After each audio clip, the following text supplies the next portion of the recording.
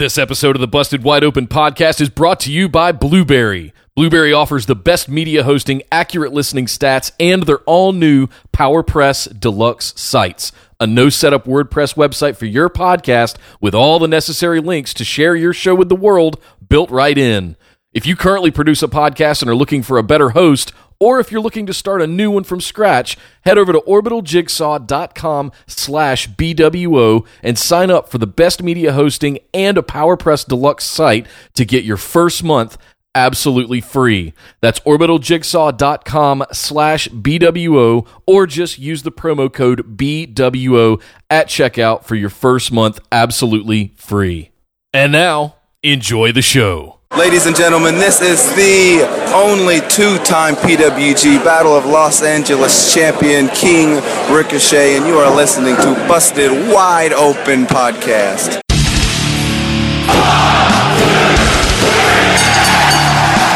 You're listening to the Busted Wide Open Podcast, dropping the elbow on the hottest topics in sports entertainment and the world of professional wrestling. With your hosts, Nick Howell and Sir Ian Dangerous. Coming to you from the Orbital Jigsaw Network Arena in sunny Southern California.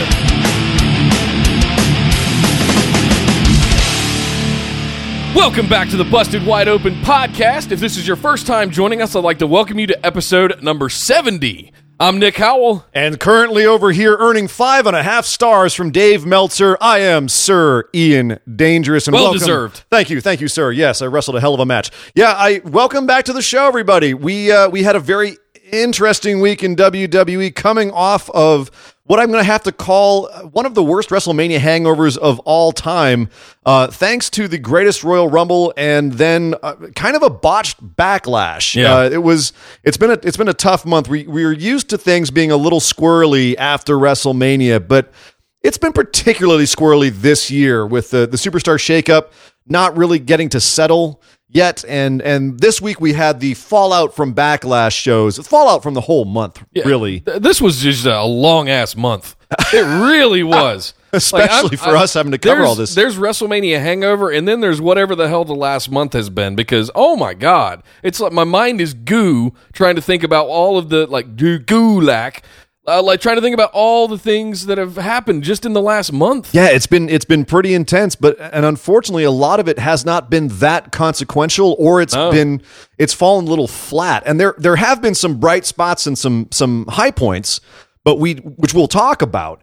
But it's still, I don't feel like they've found their footing yet. On the upside, we have begun the build to Money in the Bank, which is classically one of the better pay-per-views of the year, one of the non-Big Four pay-per-views of the year. And it is my favorite pay-per-view of the year. And as a ladder match fan myself, I always enjoy it as well. We can already begin speculation as to how it's going to turn out, so that's going to be fun to do. Yeah.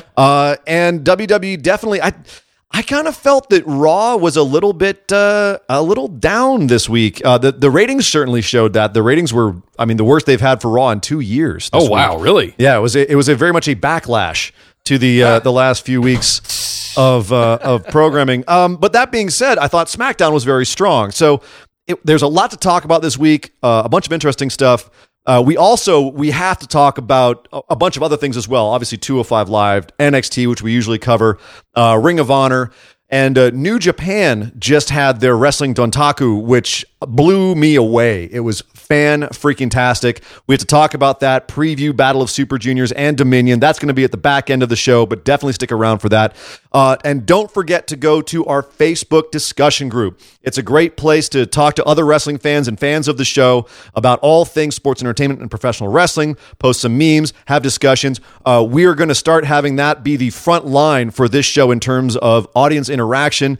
We definitely want to be interacting more with the fans of the show, with fans of professional wrestling, and that's going to be a place where you can ask us questions and interact with us, and we'll talk about them on the show, give you a shout out, etc. So go check us out over on Facebook. Yes, also on Twitter, you can find us at BWO Podcast. And hey, if you like what we're doing here on the show, head over to patreon.com/BWO and throw a couple of bucks in the tip jar for us. Let us know you like what we're doing. But Ian, let's kick it into gear. Let's get right over to it and talk about Monday Night Raw.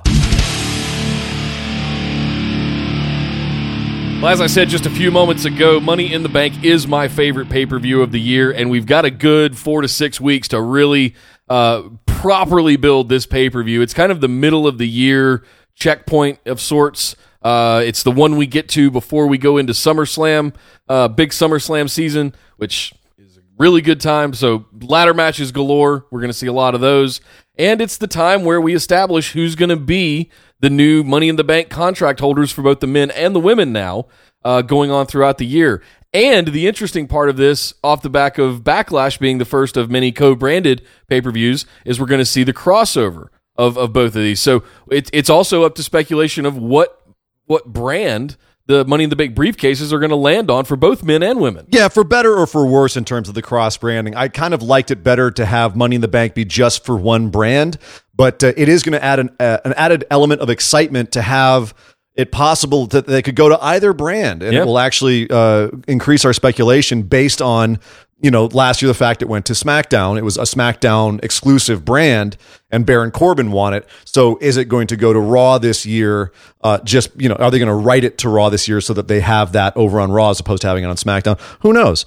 And so it's going to be interesting to look at that going forward. Another thing that I like about the way that they're doing is it means that there's a lot of grist for the TV show writers. We can basically spend a lot of time on the TV shows with matches that have a purpose and have stakes, because we're going to be doing qualifying matches for the Money in the Bank match itself, which has 7 slots each for the men's and the women's.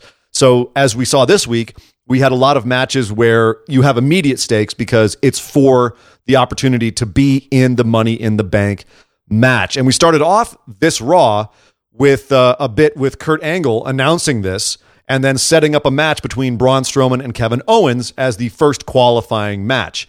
One nitpick, I don't know who the heck wrote Strowman's speech here when he came out and basically was trying to say, I don't like being left out of the club. I tend to get angry when that's the case, when people are having their little thing over here. So, get me involved in this whole Money in the Bank thing.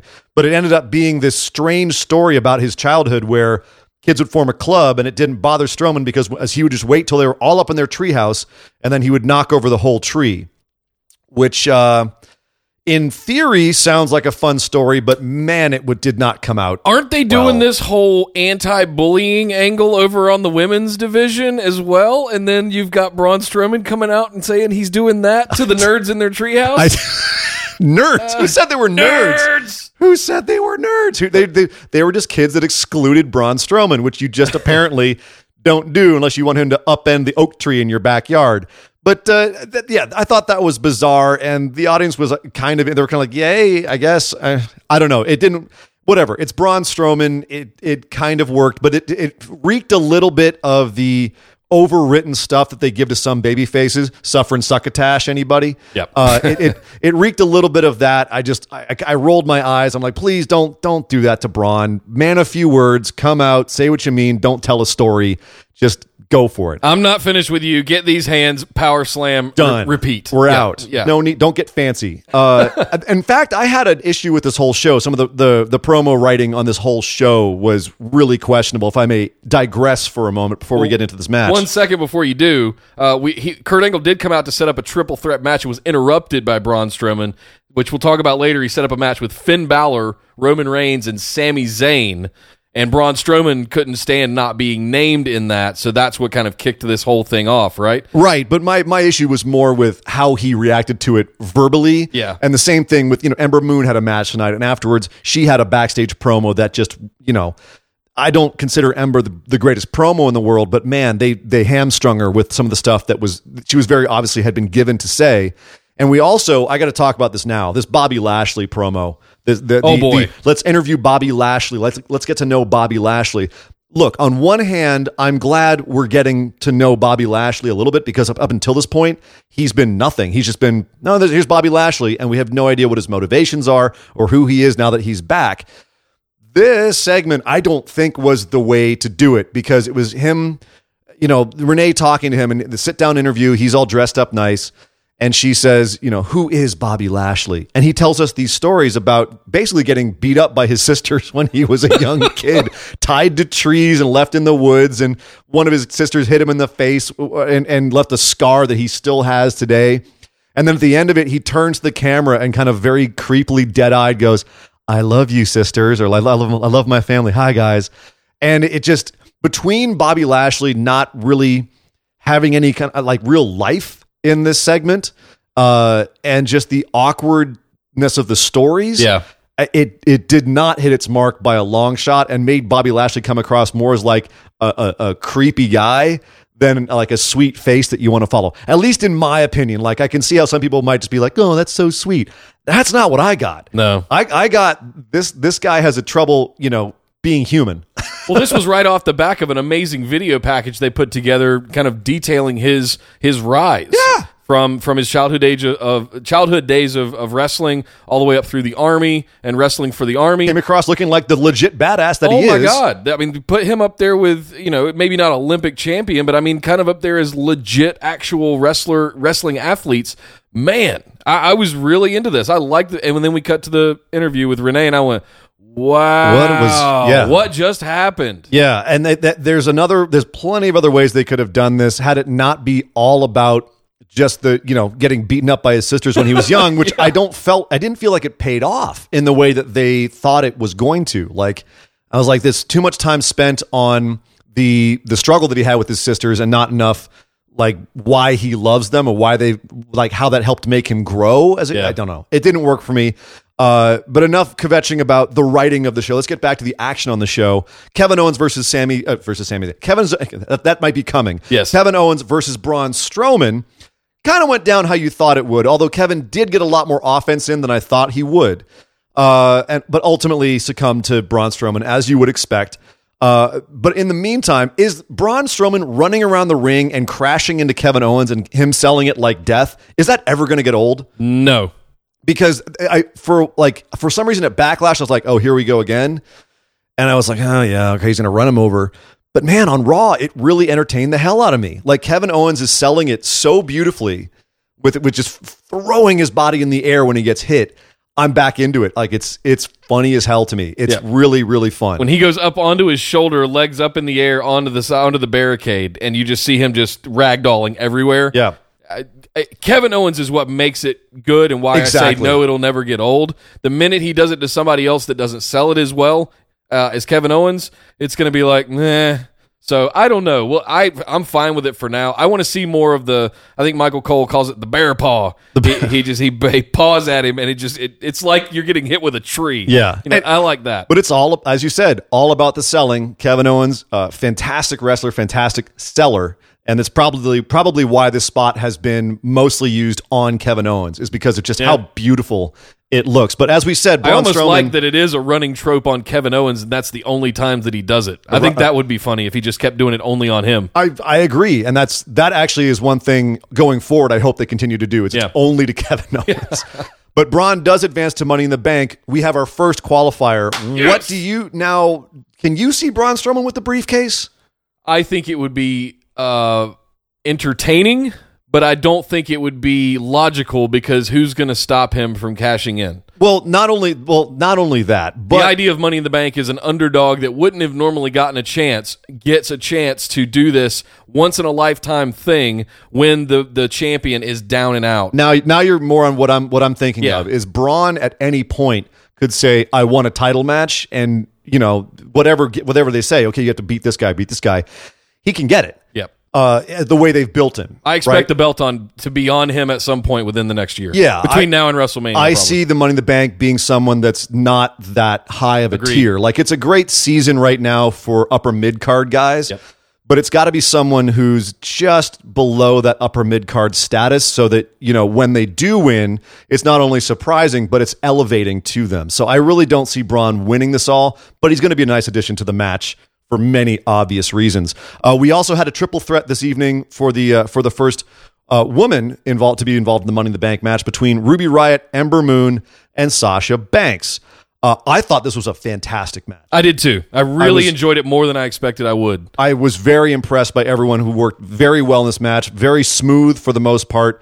Ruby, I think, is wildly underrated. I would love it if they got her away from the Riot Squad and just had her go. If you want to keep her heel, fine. She can do it on her own. She's just now getting the push that I thought she was going to get, and why she was my pick at the Women's Royal Rumble to win that way earlier in the year. But it's finally getting to a point where they're giving her this singles time, and I think it's showing through. We've been high on her in NXT for pretty much since we've been doing this show. Yeah. So it's very exciting to see her getting a shine here. Yeah, she's a very smart wrestler, I think. Yes. She's definitely she gets it.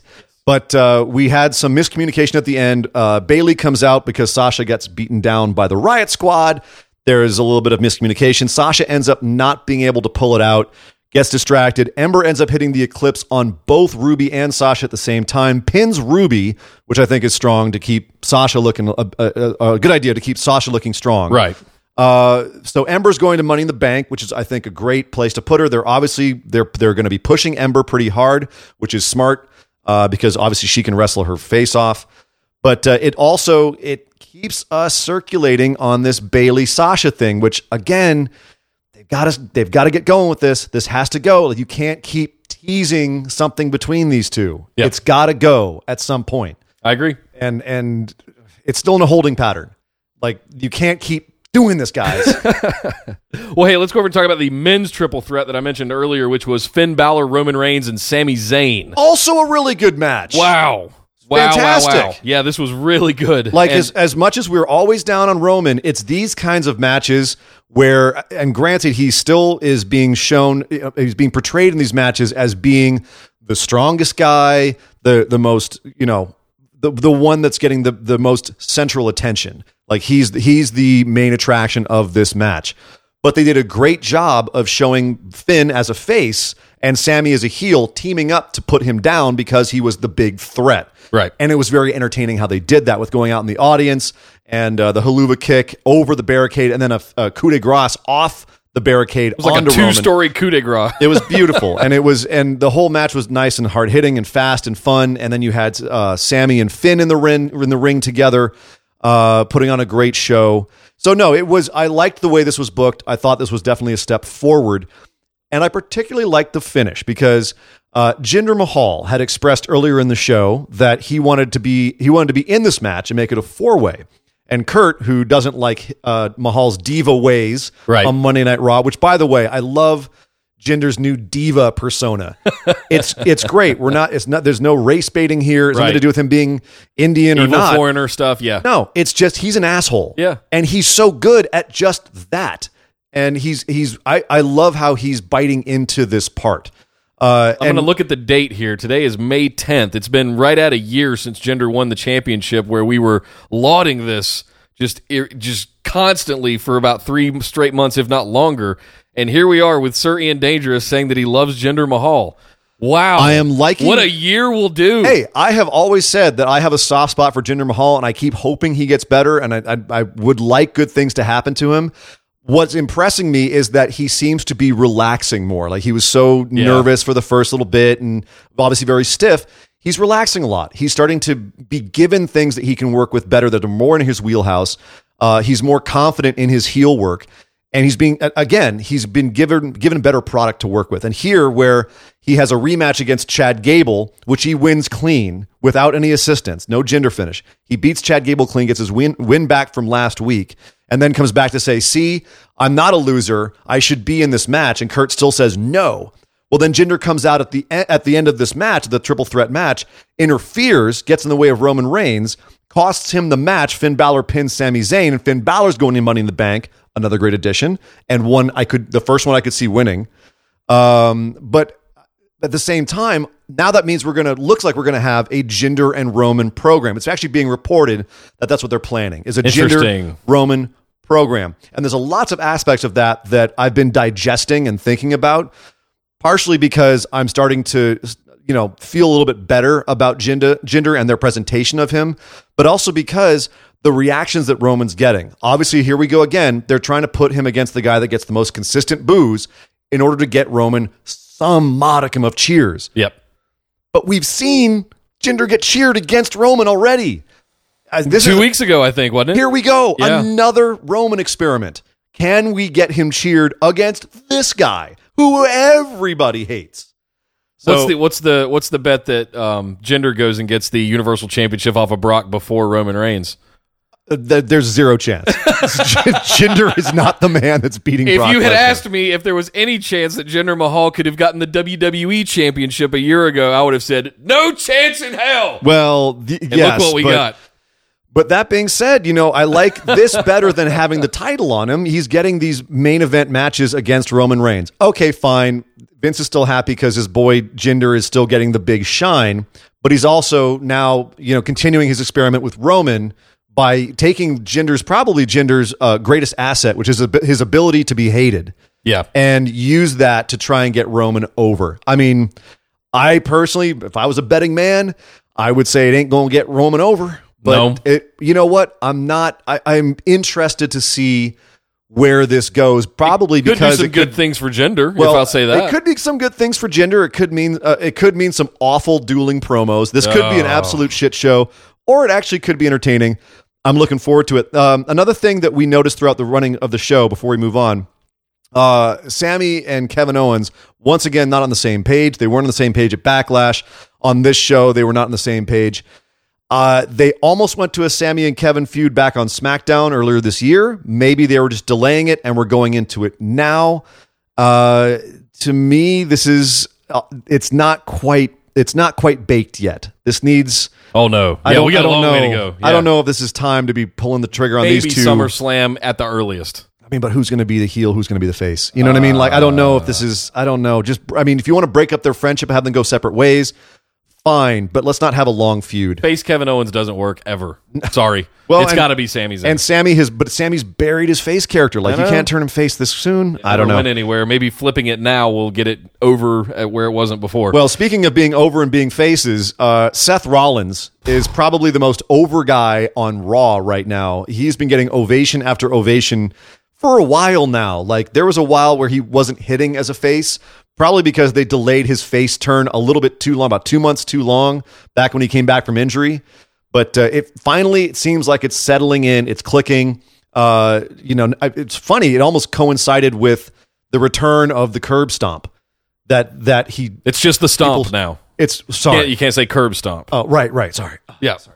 I think there's some name that Corey Graves has for it. I probably know what it was if Michael Cole ever called it, but I can't seem to recall what they're called. The blackout. That's what it is. Oh, okay. They're calling it the blackout. I don't mind that. I like that. Sometimes calling it and sometimes it's the Revolution knee, and sometimes it's just the knee.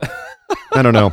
If he could ever actually hit that knee well, I would care more. Well, he comes out and issues. I don't remember this from any time before. We got a big run with the U.S. title getting open challenges like this, but for Seth Rollins to come out and give an open challenge for the Intercontinental title, this is a big deal. Well, and because arguably with Brock hoarding the Universal Championship, it's your number been one title. Elevated to the most important title on Raw right now. Thanks to The Miz elevating it and Brock Lesnar not being on TV and not being there with the belt. Yeah, the Intercontinental belt is now the most important belt on regular WWE TV, at least on Raw. On Raw, yeah. Although I still say that they're giving short shrift to the WWE Championship over on SmackDown, not having it be the main event for a pay-per-view for one thing. Right.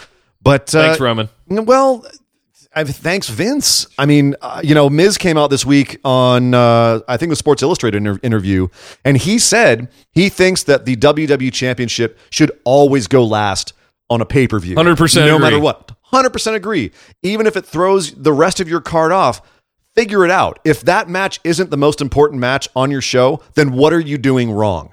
You know what I mean? And you watch other wrestling promotions, that match is always last. Your championship match goes last, period. So I agree with Miz on that. I love how he actually even turned it into an angle where he said, well, when I'm the champ, it'll always be last. And I'm going for that championship to make it relevant the way I made the Intercontinental title relevant. Miz, I love you, dude. Yes. Thank you for that. But we had Seth coming out issuing the open challenge. I love these open challenges. John Cena showed us that it's a great way to get new guys over and to give your existing guys respect. And this week we had a match. Mojo Rawley came out, which the audience initially was like, "Oh man, they were in Jersey, I believe, right?" I think so. Yeah, and Zack Ryder was backstage. Mojo comes out, the entire audience starts chanting for Zack Ryder. Which here's the thing: one, I believe Zack Ryder is still injured from you do? from his match with Mike Kanellis. Okay. And so I believe he's still injured, which is why they showed him on TV now, to get the pop. No, this was recent. Oh, okay. He was a leg injury, I believe. I have to look that up. But I believe he's still injured, which is why they had him backstage for a second just to show he was there. But then Mojo coming out immediately gets Mojo heat because he's the guy that beat down Zack Ryder, and he's got heat with Zack Ryder. So immediately he's going to have heat with this crowd. And sure enough, them chanting "We want Ryder" is not them crapping on Mojo. It is, but in the way that you want. You want it to be done, yes. You want that kind of heat. Like, immediately they don't like him because of the relationship with Zack Ryder. And he called it out in the mic too. But tell me what you thought about this match, Seth and Mojo. I enjoyed this 10 times more than I thought I would. And it becomes a question of, I think I said last week something about that Seth Rollins. It's hard for Seth Rollins to work a bad match these days. He's doing something akin to what AJ Styles does. Like, no matter who you put in the ring with him, he's going to elevate that superstar to having that whole match be really, really good. So I really enjoyed this match. Some great spots in here. It was kind of prototypical of what you see Seth Rollins do with his arsenal of movesets that he has, moves that he has in his moveset. So I enjoyed it fully. And, of course, Rollins goes over here. Of course, it's going to stay on Rollins. Yeah, no, I don't expect him to lose it in this open challenge. Good showing by Mojo. Good showing by Mojo. Again, we used to say on SmackDown, like, Mojo is surprising with how he's very clean in the ring. Like, he doesn't have a ton of moves. Yeah, but he works a match very well, and he's got good in-ring presence. I think this open challenge going forward is a great idea because it's going to have all of these. Because personally, this is my opinion, is that the Raw mid-card was devastated by the Superstar shakeup. The shakeup, yeah. I mean, we're going to get into some more of the mid-card here in a second, but there's a lot of guys, including, I would argue, the whole tag division, that are just adrift. Yeah, just right lost. now. Yeah. Lost. And so Seth having this open challenge will give some shine to some of those guys. I wouldn't even mind if he had an NXT call-up like they did with John Cena's run. I think this is a good idea, along with the Money in the Bank qualifiers, to get some more people some time and exposure in ways that aren't going to just fall flat, because if there's going to be stakes, there's going to be something to it. For example, going into some of the other stuff that happened on the show, we had Baron Corbin, Captain Midcard himself, teaming up with the Revival against Titus Worldwide and No Way Jose. Well, we saw this coming. And Corbin. I don't want to hear you. You said you would like this if he teamed up with Titus Worldwide. I like it in theory, but at the same, I just still feel bad for No Way Jose. I said that was going to be the end of his career if they do that. And you said it was already over. The end of his career is getting saddled with the Adam Rose gimmick. That's the end. Like, when they call him up and he's doing the straight up Adam Rose thing, leading out a whole bunch of random people in a conga line, that's when I was like, oh, this is bad. This is bad. Yep. At least with Titus Worldwide, they're both getting a little bit of kind of that fun shine on each other, and I'm entertained by it, but it's going to have a very short shelf life. His gimmick is going to have a short shelf life. And, I feel bad for, if anybody, for Corbin and the Revival being involved in this nonsense, because thank you. That's what I was going to say. It doesn't make them look any better. Even if Corbin does pick up the sneaky end of days victory over No Way Jose here, it's not helping anybody. Yeah. No, I want to see more Revival, and I want to see more Baron Corbin. I could see an interesting program between Baron Corbin and No Way Jose. I'm into that. But because they're the good same size, they've got some fun stuff in the ring. I would like to see a singles feud with those two. I could see it if it was in NXT. Revival. Why are they burying the Revival in this non-existent tag division? Well, speaking of the non-existent tag division, we had a tag match between the Deleters of Worlds and the Miztourage. You can guess how that went. It happened. The Miztourage lost. Yeah. Who knows what they're... I mean, those guys... Poor Bo Dallas. In kayfabe or outside of kayfabe, removing them from the Miz is basically a death sentence. Yeah. Although I did find it interesting that I think it was a slip, but Cole made a reference to when Bray Wyatt hit Bo Dallas at one point. He said, "No brotherly love lost there." It's like, oh, careful. Yep. I don't know if that's kayfabe, dude.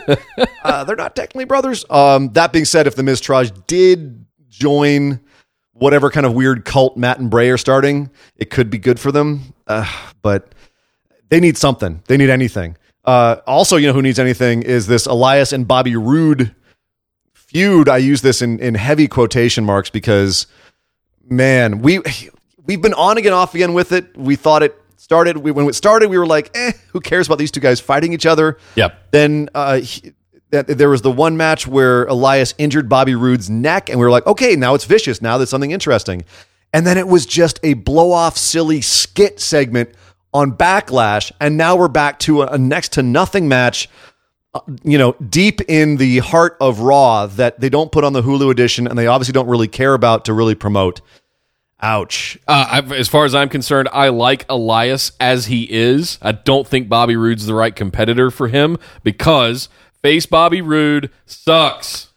I need Dick Bobby Roode in a suit coming out and telling everybody how stupid they are. I don't know when they're going to pull the trigger on that. That is the missing key from this whole thing. Yes, you can't have heel against heel technically, but it's a matter of Bobby Roode is in the wrong place. The problem is that with Bobby Roode, I think they brought him to the main roster, and the thought was at the time, we need another face on SmackDown. And right now, his whole glorious gimmick is so over. Everyone loves singing along to the song. Let's drive it into that. Well, now he's been overexposed. Not everyone's singing Glorious anymore. It's still cute, but it doesn't have the same kind of hilarious, campy mystique that it once did. Right. And so he's now become relegated to being the typical bland babyface, and that doesn't really garner any heat.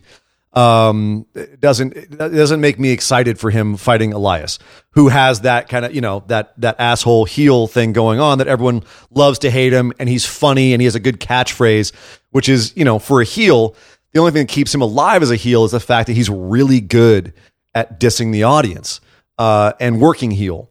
But, but for the grace of God, people love cheering him and chanting for his stuff. Yeah. So this is, to me, so far, this is dead in the water. Speaking of dead in the water, I'll tell you what else is dead in the water is Drew McIntyre and Dolph Ziggler. You think? Anything teamed up with Dolph Ziggler at this point, is my opinion, is dead in the water, going all the way back to Shinsuke last year when he did this weird heel turn. I feel like I'm parroting this at this point. This is not the way you introduce Drew McIntyre. He's good enough on his own. I want fire and bagpipes and Drew McIntyre just coming out and claymoring everybody into the mat. Well, that being said, this was almost a squash match against Slater and Rhino. Heath Slater and Rhino, who at one point were the inaugural SmackDown Tag Team Champions. Yes. Oh, what a difference. A year makes, year and a half makes. Yeah. Oh, ouch. This was actually, here's the thing. I hate to say this. I like the chemistry between Ziggler and McIntyre when they work in the ring. Do I think they should be together as a tag team? My jury is still out, but it's leaning pretty heavily towards no. Yeah. I hope this experiment is over quickly, but the way that they're pushing this, I have a feeling this is going to become a bigger deal as the weeks go on. They're going to get a little bit more shine. I wouldn't be surprised to see them with the tag belts by the end of summer. But again, jury is still out on McIntyre and Ziggler. I got to say, dude, overall, the Raw roster, like I said at the top of this discussion, I think the whole Raw roster is just not as exciting as it was before the shakeup. I think they were the most affected by it. I think they're trying to figure out how to realign everything or get new stories kicked into gear. And that's going to take longer than a month, longer than 3 weeks, whatever it is right now. It's going to take a good half a year to really get those feuds into motion and have some kind of storytelling behind all of those. Yeah, all the gears aren't quite set in place yet and clicking yet. They're definitely going to have to do a little bit more massaging with their... I remember when we were doing the shakeup and Raw did the first picks and we're like, man, SmackDown is just devastated right now.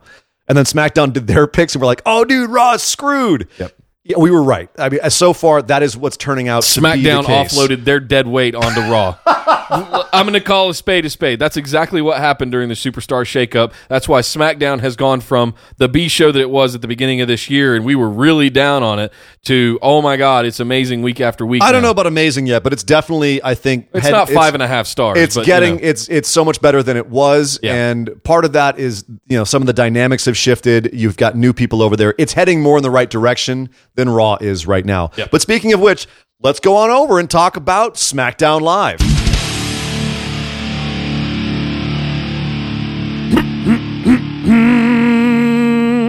Well, as we did on Monday Night Raw, we had a lot of qualifying matches for Money in the Bank, also on SmackDown Live, Did you just Adrian English the intro to this segment? Adrian English? Aiden English? Aiden English? This...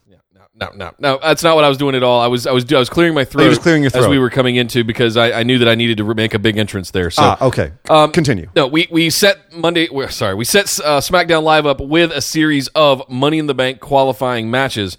I don't remember them doing these in the past, and I'm kind of excited that this is something that they're doing now in order for people to have an actual, call it a mini tournament of sorts, to see who's going to get into the actual Money in the Bank ladder match. Yeah, no, and this is fun. I like this because we're getting a couple of matchups that we wouldn't have expected, a month ago or even a couple of weeks ago, like the way that this kicked off with a banger of a match, Miz versus Jeff Hardy. And I'm going to have to say this again, like this is the second or third time in the last couple of weeks I've said Miz is wrestling above where we thought his game was. Mm-hmm. And maybe it's time to start saying that Miz is underrated as a wrestler, because this match with Jeff Hardy was fantastic. You just did, and I did last week, so I think we've officially said it now. I had been down on Miz, his in-ring ability for a long time, but after watching the last 2 weeks, man, the Miz is absolutely on fire. Is he stronger with the Miztourage anchoring him? Well, I think were they holding him back? I think that they've done a pretty natural progression of Miz from being the typical kind of chicken shit version of their heel characters that they have with the goons. They have like the heels with the goons who always do the run in and the interference. Yep. To now he's the strong heel that can come out and actually wrestle a match, and sometimes will win. Not always through nefarious means, but definitely still wrestles a little cowardly. And this is a perfect example of that. He wrestled this match fairly cowardly, where Jeff would get the upper hand and Miz would back away and, kind of plead off and hold up his hands, or he'd roll out of the ring or whatever. But at the end of the match, he counters a Swanton bomb into a sudden surprise roll up for the win. And which I love. The counter finishes in this match were brilliant. So nice. And Miz does sneak out a clean win over the U.S. champ.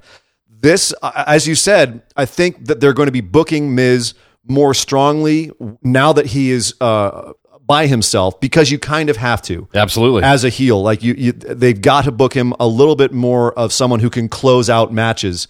Otherwise, if he just loses all the time because he doesn't have his goons, that's just not entertaining. Right. You have to believe that Miz is a genuine threat now, which I think is great for his character. And it's going to make him more legitimate when he goes up against some of these guys that we can see him destined to be against, whether that's Daniel Bryan in that feud, or if he ever goes up against AJ Styles or anyone who's higher up in the roster right now. I think this is a fantastic way to show that Miz is able to go, and his new character, his new heel persona is a lot more dangerous than he was with the Miztourage. Yeah, and one thing that I love that I just want to mention here is that there's a very popular meme that's known as Demon Girl that's been around for a long time now, but it was from when Miz cashed in 2010 from his previous Money in the Bank victory. Yes, on Randy Orton, I believe. And they cut to the crowd, and there's this girl that's just making She's this just so face. mad. She is so mad, and they actually showed it in the replay on Raw again this week. I'm sorry, on SmackDown Live. They showed her face during the replay for like a split second. You can't not show. It's like Undertaker guy. Oh, like, yeah. You know what I mean? Yeah. Like, it's one of those beautiful faces where they cut to the crowd at the perfect time and catch someone with the most amazing reaction. And yeah, I love her. I can remember all the pictures of like fire coming out of her eyes and her hair and everything.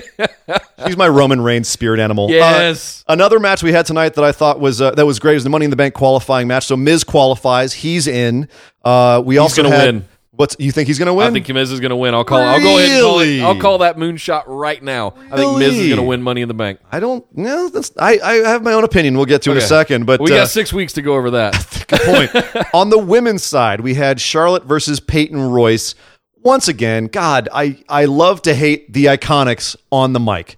My God, they are such brilliant, annoying heel characters. It's like Chihuahuas nipping at your heels relentlessly, or that gnat that buzzes in your ear. Except I don't want to kick the Iconics. Right, fair. But that being said, this was they started off running their mouth on Charlotte, and they ended up with a match with Peyton Royce versus Charlotte. I did not think it was the best match of the week. It wasn't bad. It was fine. It was serviceable. Some nice, strong moments to it. At the end of the day, Charlotte does pick up the clean win, and she's going to be moving on. Charlotte as an entrant in Money in the Bank. I see her as kind of like the female Braun Strowman in this, where she's the monster that all the other women are going to have to be scared of, but probably won't pick up the briefcase because she doesn't need it. No. This, like you said earlier, this is for the mid-carders to have that kind of underdog opportunity, once in a million chance to get that. And Charlotte is so legitimate that at any point she could go and just get a championship chance if she wanted it in kayfabe. She's got a better chance of being cashed in on than cashing in the contract. True that. But that being said, while we're talking about in kayfabe, should Charlotte actually retire this frickin' moonsault? Because that's 2 weeks in a row where the moonsault has just been a horrible idea for her. One, she banged up her leg and allowed Carmella to kick her in the leg and take a victory. Terrible ending. And in this one, she missed again with the moonsault and almost cost her the match. I mean, the only time her moonsault works is when it's to the outside of the ring. If I'm just looking at this strictly from a nerdy kayfabe standpoint. All right, Magoo. Listen, the thing I don't like about her moonsault, she lands on her feet.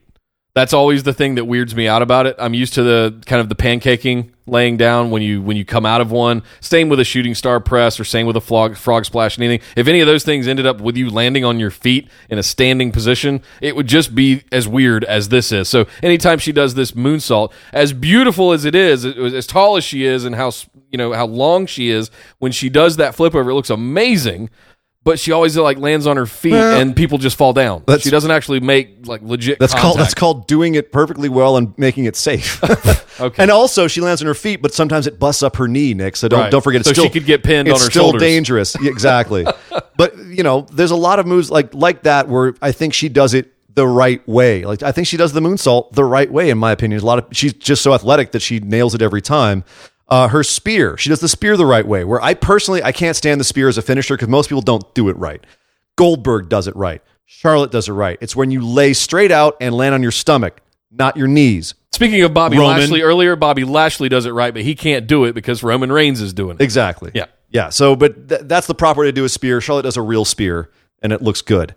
Moving on, we have our other Money in the Bank qualifier on the men's side. It was our main event of the evening. Yes. One that I didn't see coming, and I was very excited when they announced this was going to be the main event. Daniel Bryan versus Rusev. Talk about an underdog match. Well, I don't know who's the underdog in this match, to be honest with you. I didn't, at least when it first started, because of the way they've been booking Rusev. Right. But here's the thing. I kind of feel almost like they're so determined to keep Rusev heel, but they're at the same time aware of the fact how popular and over he is, that they're putting him against some of the top guys on the roster, whether it's Shinsuke Nakamura and AJ Styles, now Daniel Bryan, because they're saying in their minds, well, someone who's this popular with the crowd should be against our top guys. Yep. Not really realizing that, yes, if you have him as a heel, he's popular because he's that tweener heel. We like him because he's fun and entertaining. That was going to be my question. Has he reached that tweener status that a lot of the top card guys are at? But the problem is, if you book him against Daniel Bryan and he beats Daniel Bryan as he does here, yes, which was a shocker, yep, and does it clean, then it actually puts some heat on Rusev, and not the good kind. He's an actual heel. Like, this is Daniel Bryan, the biggest, pure babyface they have. And so for Rusev to beat him, it makes people go, oh, Rusev, what are you doing? You know what I mean?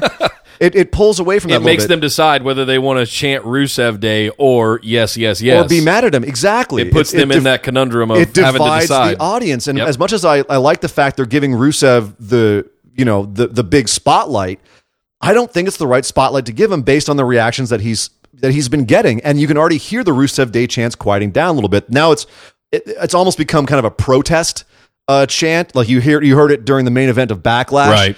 It's become like the new CM Punk. I prefer it to the CM Punk or the What chant immensely because I think those are both completely bullshit chants. Yep. But that being said, it's become its own thing almost. And I wasn't really happy. I'm not really happy with the fact they're continuing to make Rusev the heel against the most popular faces. I still think Daniel Bryan finds a way to get into this match. I think you can't have the Money in the Bank match without Daniel Bryan in it this year. I think he's still going to find a way to wriggle his way into it. Well, and I don't think that you should have Daniel Bryan come back and not be something that is a main event worthy. Like, this is Daniel frickin' Bryan. Obviously, now here's the thing. That being said, I'm actually going to devil's advocate myself right now. Okay.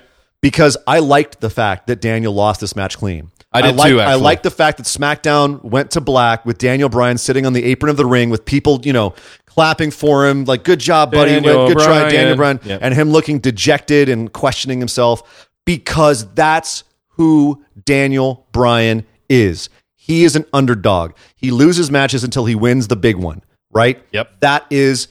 Now, obviously, there's a certain point at which it's too much. But this is... at this point, I'm not mad at it. Give me the underdog Daniel Bryan.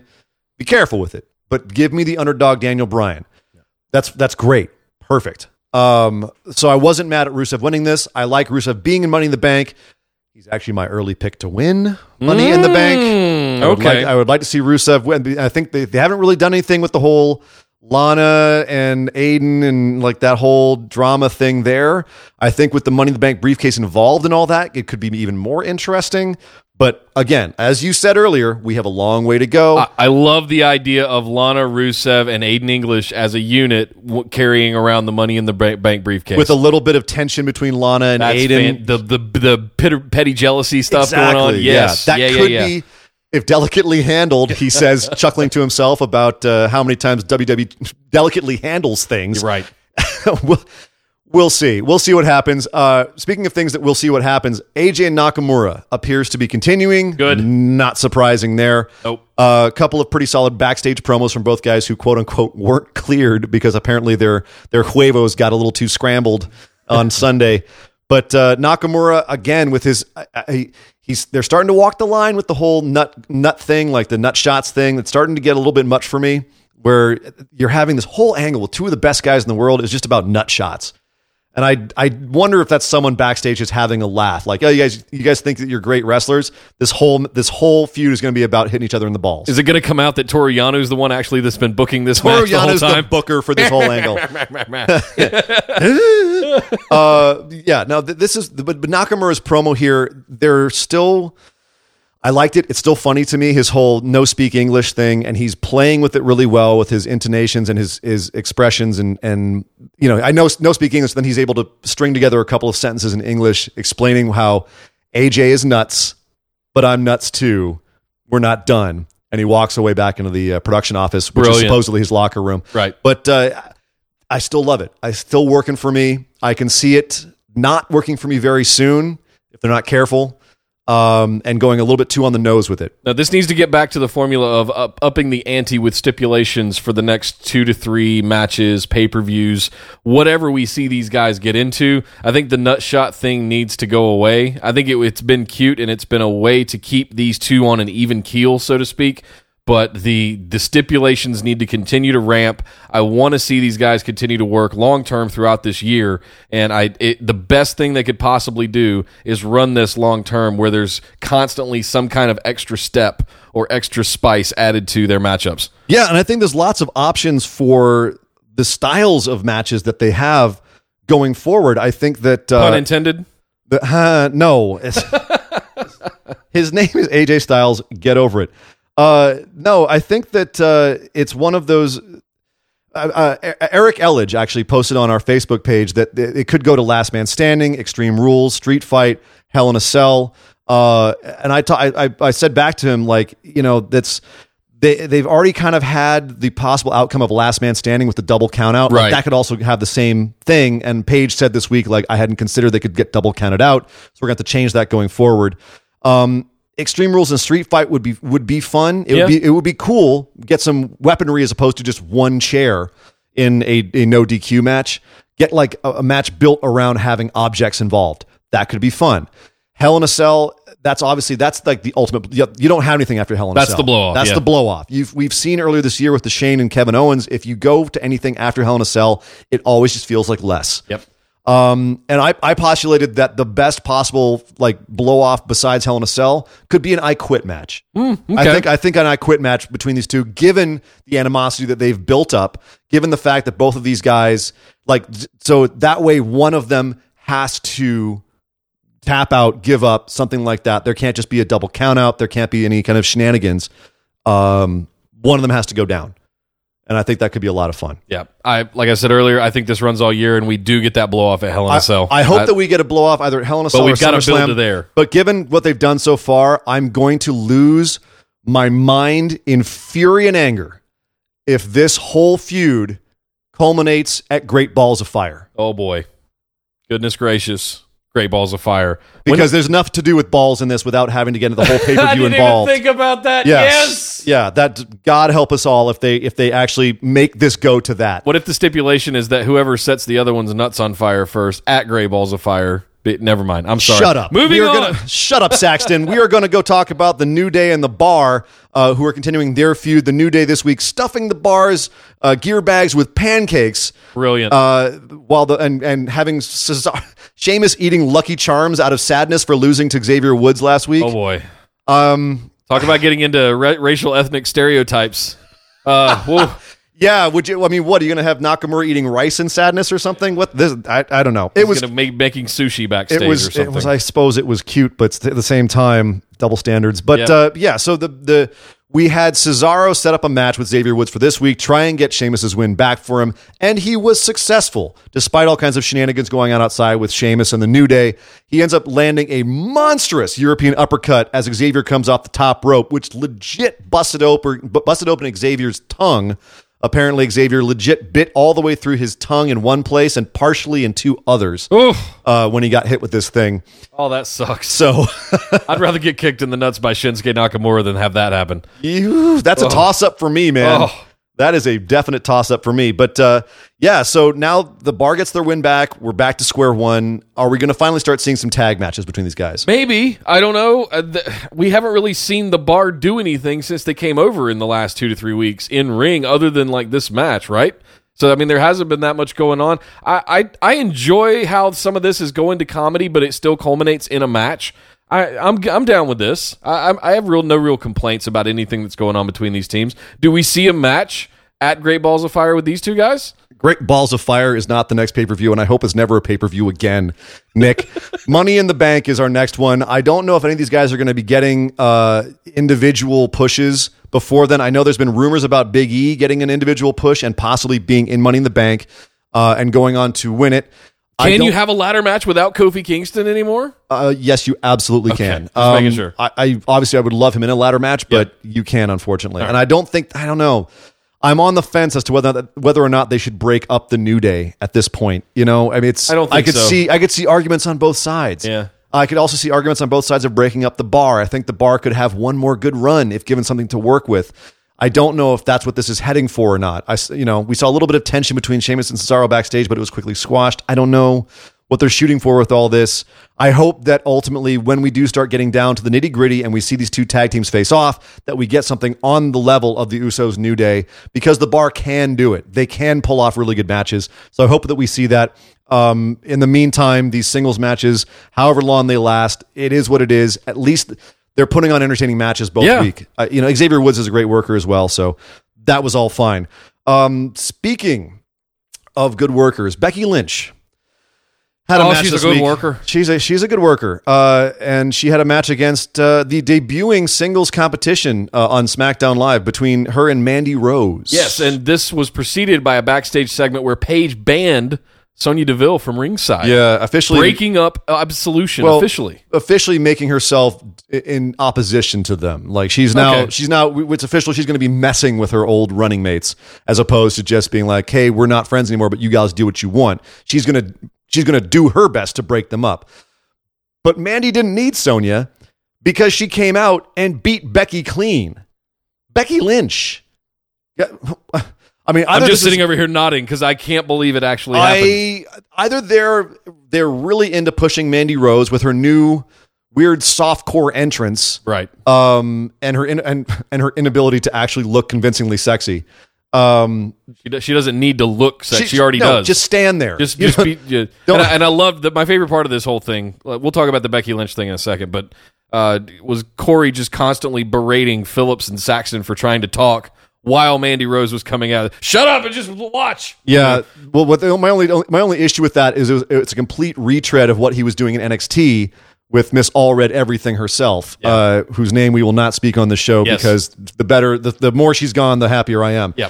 But this is just a retread Well, of this that. one can actually wrestle, so I'm okay with it. Exactly. So it's a little better. But I'm not a fan of the entrance. I'm not a fan of her beating Becky clean, although I'm sure they do want to push Mandy because she's got everything Vince wants. Yep. In a female wrestler. Blonde hair, buxom, and strong as hell, and can wrestle. Yes. So, I definitely think he might see Trish Stratus 2 in her. Who knows? But I hope that they have some sort of comeback for Becky here. I was going to say, let's talk about Becky for a couple of minutes, because I can't remember the last time she won a match. And well, let me say it a different way. I can't remember the last time she held any significant position in any kind of story or any kind of significance on SmackDown Live. She was drafted to SmackDown Live as the current women's champion. That was a big deal that she was picked number 2, if I remember right, overall when they did the draft. So I have not seen anything since then out of Becky Lynch. And I have to question, what did they lose faith in her? I know the WWE Universe did not, but it's one of those things where what is happening backstage with Becky Lynch over the last 12 months? I'm not sure, and I can only hope that this is some sort of underdog story they're building up, a la what I'm afraid they were going to do with Daniel Bryan, which is she just loses till everyone loses faith in her, and then they try to build her back up. But they're in danger of making it a Bayley situation, where it's too many losses. It takes too long. She looks like too much of a loser, and then it's just too late for her character. I mean, there's still Money in the Bank coming up. I don't have it in my notes, and I don't see anywhere if this was a Money in the Bank qualifier or not. I don't think it was. No, I don't think it was. So there's still the possibility that Becky could be involved in Money in the Bank and pull off the briefcase, but with as pure of a face as she is, I don't know if her having the briefcase is going to work. She cashed. I don't know. I'm very nervous about Becky right now, as are you. Some last quick notes about SmackDown. There were some very notable absences this week. Samoa Joe was not on the show at all, despite just losing to Roman Reigns, possibly just because he just lost to Roman Reigns, and they want to get a little distance from that before having Joe come back out and act like a badass again when he just got beaten after all of his big words, which was the issue that we had with him possibly losing to Roman. Yes. Now you got to build him back up again after all the other times that he's had big words and lost, which has been pretty much his entire main roster career. I think they're going to look back on that and say, nah, we should have put Joe over Roman in that one, because it wouldn't have really mattered. I think everyone already is, except for one septuagenarian over in Connecticut.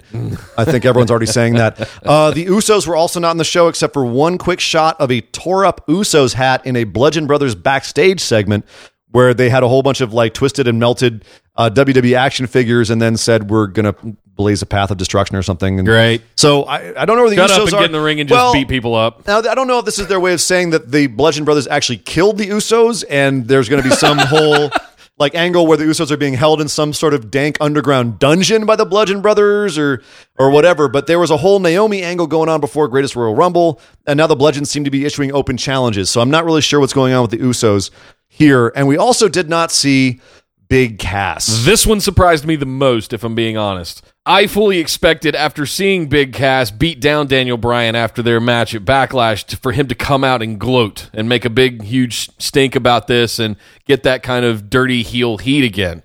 So I was very surprised that he didn't show up. Well, I think it might be the same thing as Joe. I think there's two possibilities. Okay. Same thing as Joe. You give him a little time off. Daniel Bryan needs to have the slate cleared this week so we can have a clean match with Rusev and lose, and not have Cass there to kind of rub it in and do all that stuff. Right. And just give Cass time off to then come back and have a little extra heat because of the delay.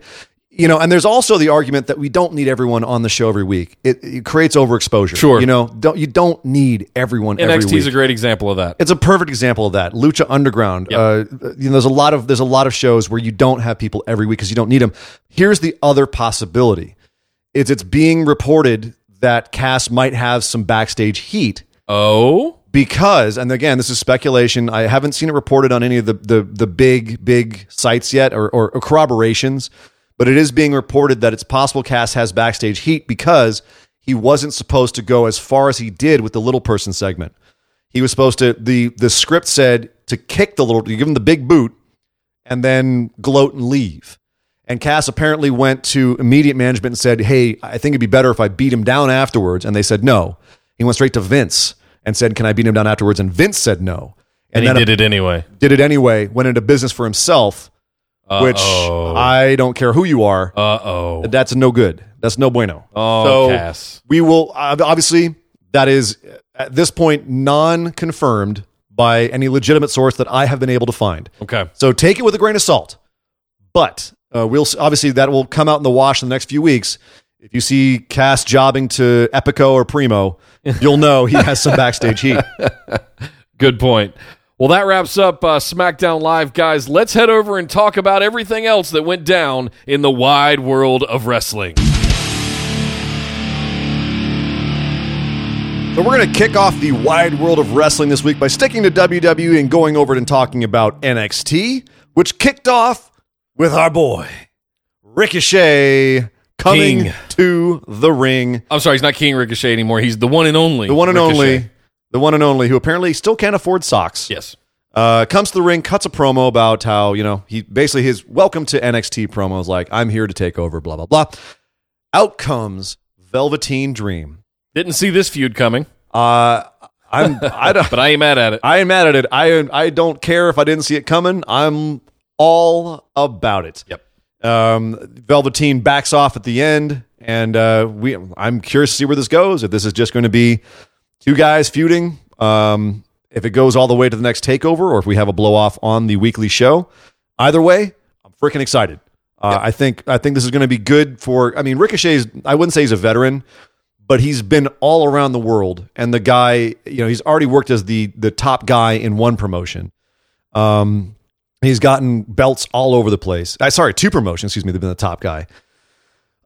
So he can absolutely teach a lot to Velveteen Dream by working with him. Yes. So I think this is a smart thing to put him with Velveteen. These two, I can't see any way how they would not have some sort of chemistry. After watching the ladder match that Ricochet was in recently, the takeover of WrestleMania, it was just watching Ricochet fly around all over the place is absurd. It's absurd how talented he is. And this is the thing, as someone who's I've followed him in New Japan and the Super Juniors division over there, and out here in Lucha Underground and PWG, like that's what he does. Yeah, that is what he does. There's no better introduction to Ricochet than having his first televised move or his first move on an NXT product be that crazy springboard moonsault or whatever it was that he was it a shooting star press. I don't know. I have to go look at it again. Into the group, corkscrew, whatever. That's perfect Ricochet. Welcome to Ricochet. Yeah. Welcome to Ricochet land. I'm very much looking forward to him and Velveteen. We also had a match between EC3 and Raul Mendoza, which I thought was a little bit lackluster. Yeah, EC3's TV debut match. Was meh. Yeah, it was a little meh. And Raul can go. Like, we've seen him be enhancement for other guys before, and he's really talented. But this just, it lacked something. EC3 did not look good. Well, I think Raul looks good because the guys that he's worked with before as enhancement have been really, really good. I thought EC3 was better than this. I guess I want to say it that way because I expected a little bit more. And I'm wondering if it's the jitters of first time in a match on I don't TV. know, because he's definitely been doing it for a while, so the crowd definitely wasn't engaged too. I wonder if that played a part of it. There was dead silence. And every once in a while they'd start up a little chant, but they were definitely not, you didn't have that feeling of tension like you did with some other matches on this show. I don't know if it was because of the way they taped these shows, I'm not sure if there was something else going on or what it was, but EC3 is still really good on the mic. He finished the match with a strong promo. So I don't know. Maybe this was just, I shouldn't read too much into this. And it was just, I'm trying not to, but the entire rest of this card was insanely good. Yeah. And they were alive for it. But there were clear But again, we don't know if periods these are of all silence. We don't know if this is all taped simultaneously or if this was a bunch of things they threw together. That's how NXT is taped. But that being said, yes, a little nervous. I'm definitely. Don't ever say NX3 to me. That's dumb. Stop that. Another match we had was a women's match, which is Dakota Kai versus Vanessa Bourne. This came about because Dakota Kai has this overwhelming fear of the champ, Shayna Baszler. Vanessa Bourne made fun of her for that, so Dakota Kai said, cool, I can take you out. Let's go. They had, I thought, a pretty decent match. I'm not very high on Vanessa Bourne. I don't think she can wrestle. I haven't been since the Mae Young Classic, and I was just like, really, you're going to bring a cheerleader and put her in a wrestling ring? It just, okay. Yeah, I don't think that all cheerleaders are necessarily going to be bad wrestlers. Maybe just this one, but I don't know. She did her part in this match. She didn't blow me away again, but she did her part. Dakota Kai can wrestle, has some great moves, and has some of the best kicks in the women's division. Wins clean with a couple of with her monster corner kick and then a knee in the corner.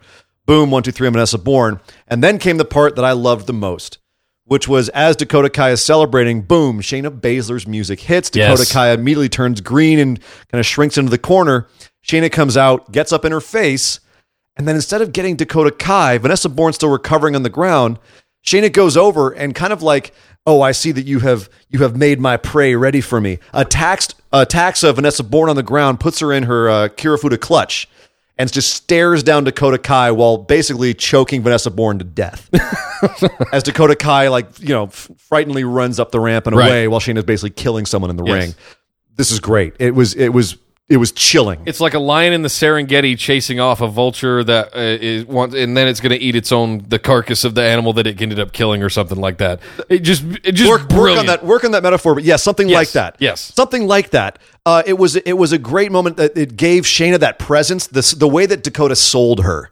It's kind of like when this is one thing I always call back to is if people don't know about somebody, if someone was watching NXT for the first time and they had no idea who Shayna Baszler was, Dakota's reaction would tell you. Yep. If you watched wrestling in the late 90s and you had no idea who Cactus Jack was, when Mick Foley was up on the monitor and saying, well, Triple H, I'm not going to fight you. Mankind's like, I'm not going to fight you. Dude Love's not going to fight you. You know who's going to fight you? Cactus Jack. And Cactus Jack rolls into frame and Triple H loses his damn mind in fear. That told you all you needed to know about Cactus Jack. Same thing here. Shayna's being sold as being this terrifying monster, and I love it. It's the perfect thing for her, and Dakota's doing a great job of putting her over with that. And coming out with the sunglasses and the spike leather jacket, and there's just the look and the music and the presence and everything. And the music. It sells it all. They're doing a fantastic job with Shayna. This is night and day from where we were, frankly, a year ago with Asuka and Ember. It's very nice to see a different kind of women's champion coming out here and doing this kind of just big dominating heel sort of persona. Yeah, we've had 3 different shades of champ over the last little bit. We've had Ember, we've had Asuka, and now we have Shayna. And I'm a big fan of what they're doing with keeping them all feeling very separate. I wasn't a fan of the backstage segment immediately afterwards because it was kind of a reiteration of this and a little too on the nose, with Dakota being terrified in an interview and then Shayna coming up to her and saying, "What are you going to do?" "Nothing. That's what I thought." And leaving. The only good thing about that was that we then pan over and see that Nikki Cross is back and she's now laughing at Dakota Kai. So Nikki Cross is back. That's very exciting. Almost as exciting as our next match, which was War Raiders. Damn it. Why did they rename them? War Raiders versus Heavy Machinery. I know we're salivating about this. Yes. You know me and my love for big men. So woo! That's never going to get old for me. Here's my dilemma with this match is I know coming out that this is going to be a victory for War Raiders. It's hard for me to accept that because my boys, Heavy Machinery, are going to have to eat that pin. And to be fair, other than the big finisher from the War Raiders, we didn't really get that much back and forth other than just big dudes hitting each other. There wasn't a lot of wrestling going on. It was a whole bunch of 22-ounce slabs of meat just slapping against each other. You could if you want to imitate this match, just go to a steakhouse, grab some raw meat and just slap them together. That was this match. You're going to have to stop doing that, Ian. Oh, I'm sorry. You're getting aroused over there, Nick? Yes, Am I making this uncomfortable for you? Oh, boy. Your nipple's hard. What does this do for... I'm interested in what this does for both of these teams, frankly. Like, what does this mean for War Raiders? What does this mean for Heavy Machinery? It means that Heavy Machinery are basically the big guy enhancement group now. They don't see them at... Well, I mean, we will see. Maybe there'll be a comeback and Heavy Machinery will get their win back. But considering how decisively War Raiders beat them here, I can't see that happening. I think War Raiders take the next step and continue to move up the tag division and become more legit threats. I don't know a la AOP because they were almost a little too dominant for too long. I don't think we need another one of those. No, too soon. But we will see. I certainly think that... I don't think this is burying Heavy Machinery by any stretch. I think the feud will actually continue because after this we had a little promo segment or I think it was at the beginning of the show. Pete Dunne was approached by Oney Lorcan and Danny Burch. And they're apparently going to have a program with Undisputed Era Absolutely. to try and go get those 3-on-3. championships, right? 3-on-3. So yeah. I don't think War Machine's going. War Machine.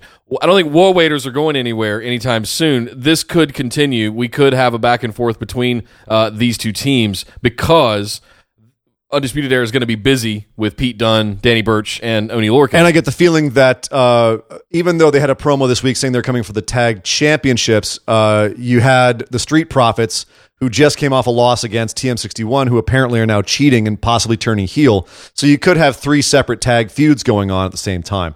I wouldn't be mad at that. No. Something else I wasn't mad at was our main event, which if you want to see people hitting the crap out of each other and not in New Japan, this is the match for you. Tommaso Ciampa versus Cassius Ohno. My God. I want to preface before we even talk about this, that very few times, I told you this after we got done watching it, very few times are there matches that I want to go back and rewatch. Yes. This is one I wanted to immediately go watch again. And in recent memory, as far as I can think back, this is one of the stiffer matches I've ever seen in WWE. I mean, they were hitting each other like you have to go watch New Japan to see this kind of stiffness. Or Danny Burch, Oni Lorcan's series of events was pretty Yeah, that was hard pretty hitting good too. last summer, That was pretty brutal as well. But this definitely was very snug. This was some strong style and very brutal as well. Lots of really brutal moments with Cassius Ohno coming out with a nice amount of righteous fury defending Johnny Gargano's honor. Really took it to Ciampa in this. I like the way that they built this and sold this.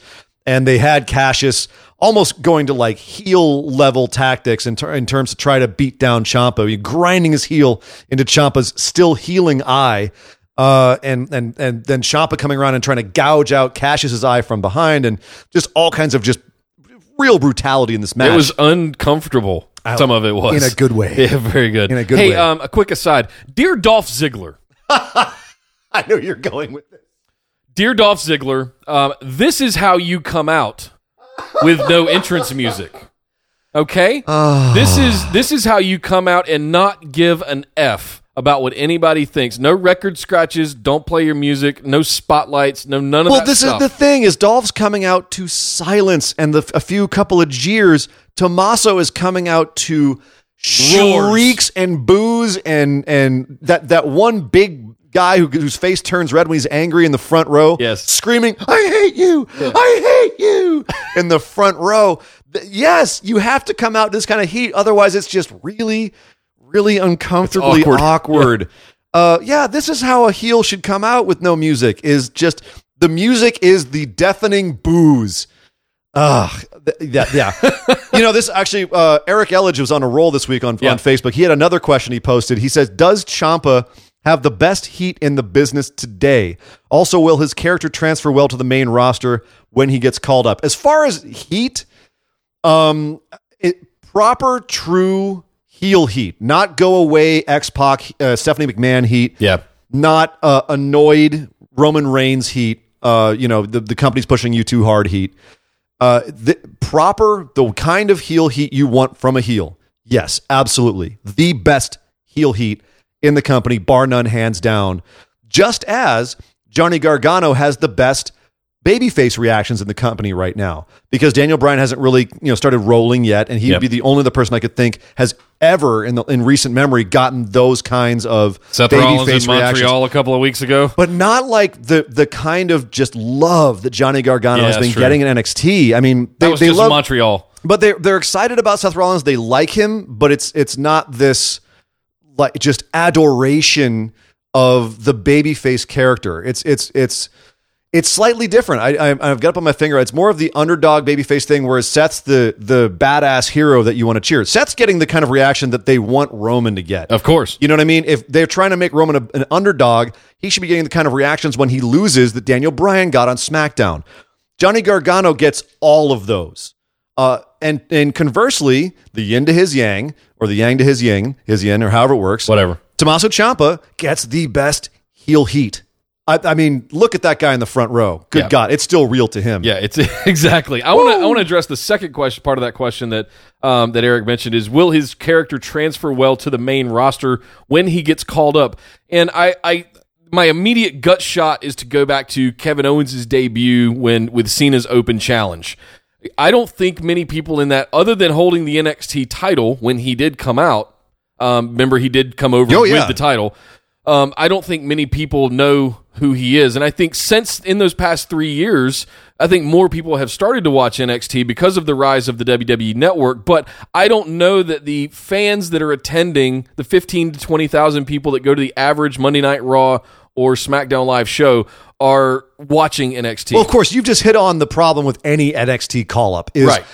Asuka was the same way. You know, she's one of the biggest deals to come out of NXT, arguably, and they still had to do a good job of giving her promo packages and selling her to the mainstream crowd. Tommaso Ciampa would be the same way. You have this incredible... before I continue with that, let's look at Bayley. Okay. Incredible storyline in NXT, right? One of the better storylines in NXT history, in my opinion.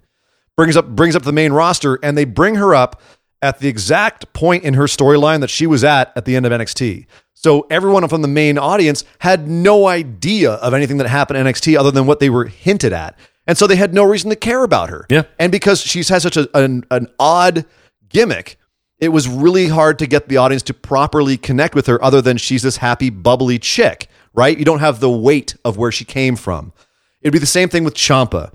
You would have to establish who he was in NXT and why, this group over here in the mainstream crowd really, really freaking hates him, right? With Kevin Owens, as you said, when he came up, he was put over by John Cena. In his first match, he beat John Cena freaking clean. Yeah. Nasty fisherman suplex off the top. It's just awesome. And he looked great in this match. He pulled out a whole bunch of crazy moves. People were like, who the hell is this guy? So I don't think Ciampa has the moveset that can get him excited. I think he does. Fine, but I think what we're going to have to do is how do we do video packages to transfer this heat that has been building for 2 years now with the build up and the tear down of DIY? But this is my point: is so much of his heat comes from the love for Johnny Gargano, right? Maybe, kind of. Or the love for DIY and the betrayal of the betrayal. The whole storyline. Yeah, it's that whole storyline is where his is not going to transfer well to the main roster. Exactly, and I don't know how you fix that. I don't know how you fix that either. To be able to transfer him to the main roster with the level of heat he has now would be impossible without redoing this storyline on the main roster,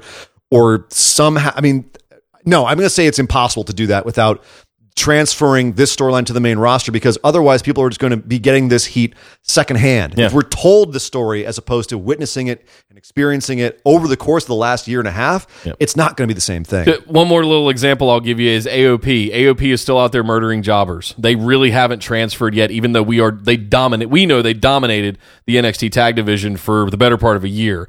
Sanity, we still haven't seen Sanity. We don't know what they're going to do. So we don't know how they're going to transfer. Jury is still out on how they're going to do them, but AOP definitely feels a little bit neutered since they came to the main roster, partially because the loss of Paul Ellering, partially because the graphics change, and it's just not, they're not as terrifying as they were in NXT. Good question, Eric. Good question. It's definitely a wait and see, but no, I think they're going to have to do some work to get Ciampa this level of heat on the main roster. Speaking of other things going on this week, 205 Live was, again, if you're not watching it, it's one of the best products WWE's putting out week to week. It's just killing it. It was a little slow there for a while, but they figured it out. Triple H took control, and man, they are off to the races. We're back to wrestling first, characters second, which is just what it needed. Started off with a tag match this week, Jack Gallagher and the Brian Kendrick against the Lucha House Party members, Lince Dorado and Gran Metalik. Fantastic match. Some great ground-based chain wrestling from Lince Dorado and Jack Gallagher to start things off. Bunch of just great high spots. You had Drew Gulak on commentary, tearing down Lucha House Party, which I think might lead to something. He's still playing both sides of the fence now with his character that he had on the previous 205 Live, where he was all about, PowerPoint presentations and hating high flyers. Now he's that same guy. He just can kill you in the ring, and he's terrifying. Yeah, which is awesome. And his whole best of both worlds. His whole kind of just constantly mad at the world persona that he's got going on, and just hates everybody. I'm digging it. Yeah, and he's he was on commentary watching this match, and there was a point where he was just mugging, just mad at everything. It was so good. Yeah, he has found a spot that is just perfect for him. And it's kind of up there. That's the kind of stuff I'd kind of like to see out of Bobby Roode, to throw back to him as that kind of just dickish heel That's the kind of stuff that we need more of that on all of these programs. Yeah, so I'm glad that Drew Gulak is still being given a spotlight week to week. That being said, this match was a clean loss for Gallagher and Kendrick, which surprised me. I wonder if this feud will continue. We had a few weeks of Itami and Tozawa versus Lucha House Party, so I'm hoping that this story evolves somehow, because I think Gallagher and Kendrick should be built to being the vicious heel team that they once were. Speaking of vicious heels, Tony Nese apparently turning heel again. We thought he was teasing a face turn with the end of his feud with Drew Gulak, but he came out and he just murdered this poor jobber this week, Keith Clayball, if that's his name. if that really is your name, sir. Right. Yeah. Well, he got murdered. Tony Nese comes out, apparently is back to his heelish ways. Yep. So that's really all there is to say about that, because we got to get to the main event at 205 Live. Buddy Murphy versus Mustafa Ali. Once again, we're going to say main event at 205. Match of the week. It's that or Ciampa and Ono. Yeah, it's that or. But this one I think was a more well-rounded match. Ciampa Ono was just a just brutal, beat-up match. This was a proper wrestling match, top to bottom, well-paced, fantastic moves. All around, good storytelling, great counters and false finishes. I loved this match. And they gave him almost a full 20 minutes to work, too, which was, that's a full main event segment right there. I think we looked, it was like 18 minutes when they were coming out, right? Yeah, and this was just a get-back match for Buddy Murphy. He lost to Mustafa Ali in the tournament back a couple of weeks ago. This was Buddy Murphy getting his win back, and he's going to face Cedric Alexander for the championship on May 29th, which is 3 weeks away. This is his way of taking out Cedric's good buddy. En route to that, building some heat for that feud. I'm all in. I'm loving it so far. Cannot wait for Murphy and Alexander. Yep. I can't wait frankly, I'm going to say it. I can't wait for Buddy Murphy to be the cruiserweight champion. I'll go ahead and put it out there. He could be a legit one. Or they could have a back and forth for a long time. Might be a little bit close to Neville. He's got a very similar persona right now. Yeah. The kind of angry, teeth-gritted, heel. He's not quite as cartoony as Neville was, but that might have been how they told Neville to sell himself. Yeah. Who knows? I'm also excited for next week on 205 Live, where we will be in London. All the shows will be in London. Yeah, European tour kicks off. The official home of Bizarro Land. So I'm very, very, very excited to see the reactions over there. I love the UK crowd.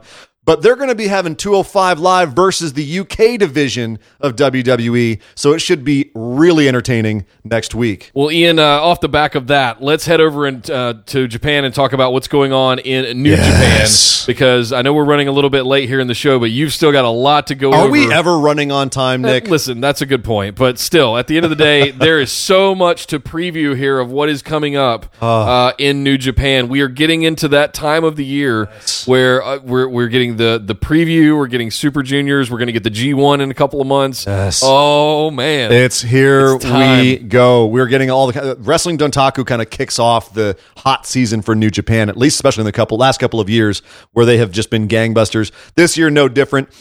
We talked about Wrestling Dontaku the first night last week. We've now seen the second night.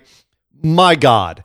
Will Ospreay is having the most banger year. Right now, he is headed straight towards being like the best overall having some of the best matches of the year across the board, and just the frequency with which he's having them. The man is having a balls to the wall year. He had another classic with Kushida over the Junior Heavyweight Championship at Wrestling Dontaku Night 2.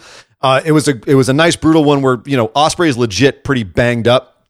His match with Marty Scurll really messed him up, and then he went and worked WrestleMania weekend, still injured. So he's legit banged up. This whole match was Kushida basically trying to take him apart, and Ospreay just screaming in pain for most of the time. And yet somehow it was still a wildly entertaining match with incredible moves. And anyone who says Will Ospreay is just a spot monkey needs to watch this match, because this is storytelling, kids. Yep. This is how it's done. But we weren't done there. No, Ospreay somehow picks up the win. Kushida cannot put him away. So Ospreay, once again, second time he's ever beaten Kushida. This was not a fluke. He can beat Kushida. It's done. But as he's in the ring, suffering afterwards, having barely survived this match, who should come out but Tama Tonga and Bone Soldier? Now, if you don't know who Bone Soldier is, he's a kind of a gimmick that failed from Bullet Club a few years ago.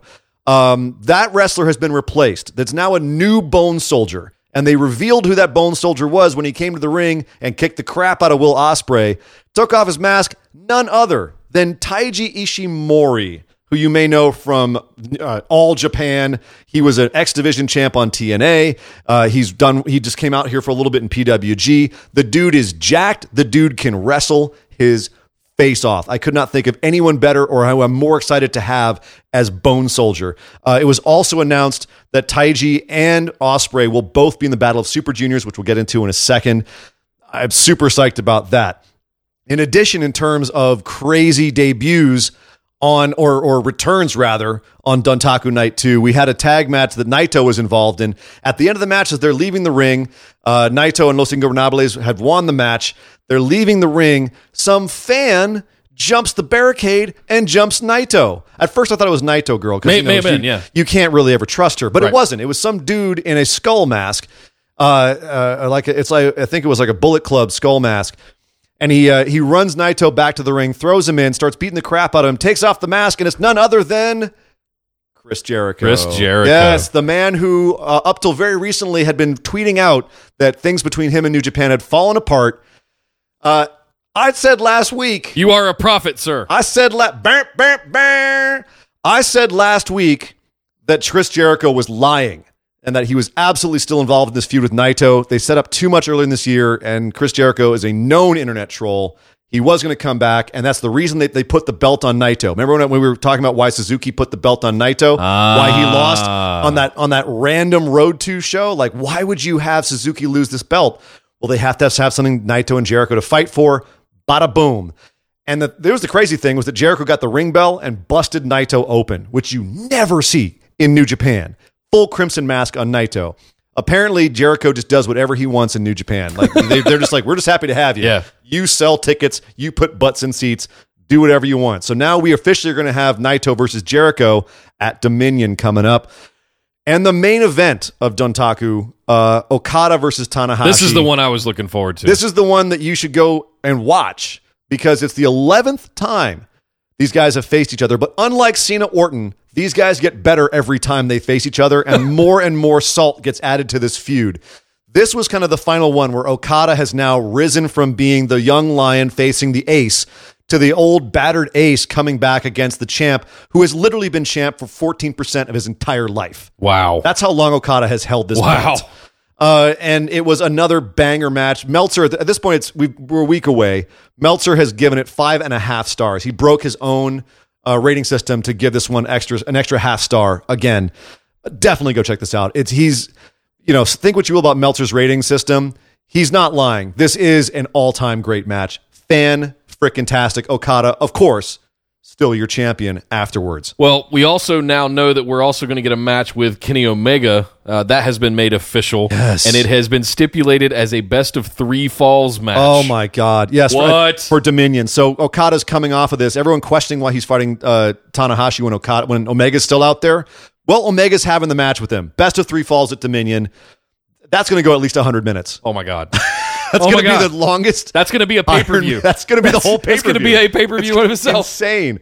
Other matches at Dominion that's coming up. That'll be June 9th, so about a little less than a month away. Yeah. Evil and Sonata versus the Young Bucks for the tag championship. The Never Openweight's going to have a very rare 3-way match. Hiroki Goto will be defending against Michael Elgin and Taichi. And then we're having a 3-way tag match, Kanemaru and Desperado against Roppongi 3K and Hiromu, Takahashi, and Bushi from Los Ingobernables. And Rey Mysterio is supposed to appear as well. That guy's everywhere these days. Is he just going to have a match by himself? Or he might do Jushin Thunder Liger, which they were supposed to do at Strong Style Evolved here. Okay. But didn't happen because Rey had a bicep injury. Yeah. So they might finally pull that off. But coming up before Dominion, we've got the Battle of the Super Juniors, Best of Super Juniors tournament, I should say. That starts on the 18th of May, runs through June 4th. We have the blocks set up. It's going to be amazing. I mean, pretty much every amazing lightweight in this in the company is going to be represented. Now, admittedly, about half of these guys I don't really have any familiarity with. So if you wouldn't mind, and I feel like some of our listeners may have that same kind of feeling, especially if they're not super invested in New Japan. I can narrow it down because, as you said, we are running late. Yeah. I can narrow this down to who you need to care about in each block. Okay. So we've got 2 blocks. Everyone faces each other, and then the champions, the people who win each block face each other. In A block, the ones you need to keep an eye on: Flip Gordon, Taiji Ishimori, Will Ospreay. Those are the ones you need to keep your eye on. You've also got guys like Kanemaru and Yo from Sho and Yo from Roppongi 3K, right? Bushi, but I think they're there as filler. I think those guys are the ones you need to watch. B block. They're listing Dragon Lee as being in this. I think he just injured his leg in Mexico, so I don't know if he's going to be wrestling injured or if that wasn't that serious of an injury, but who knows?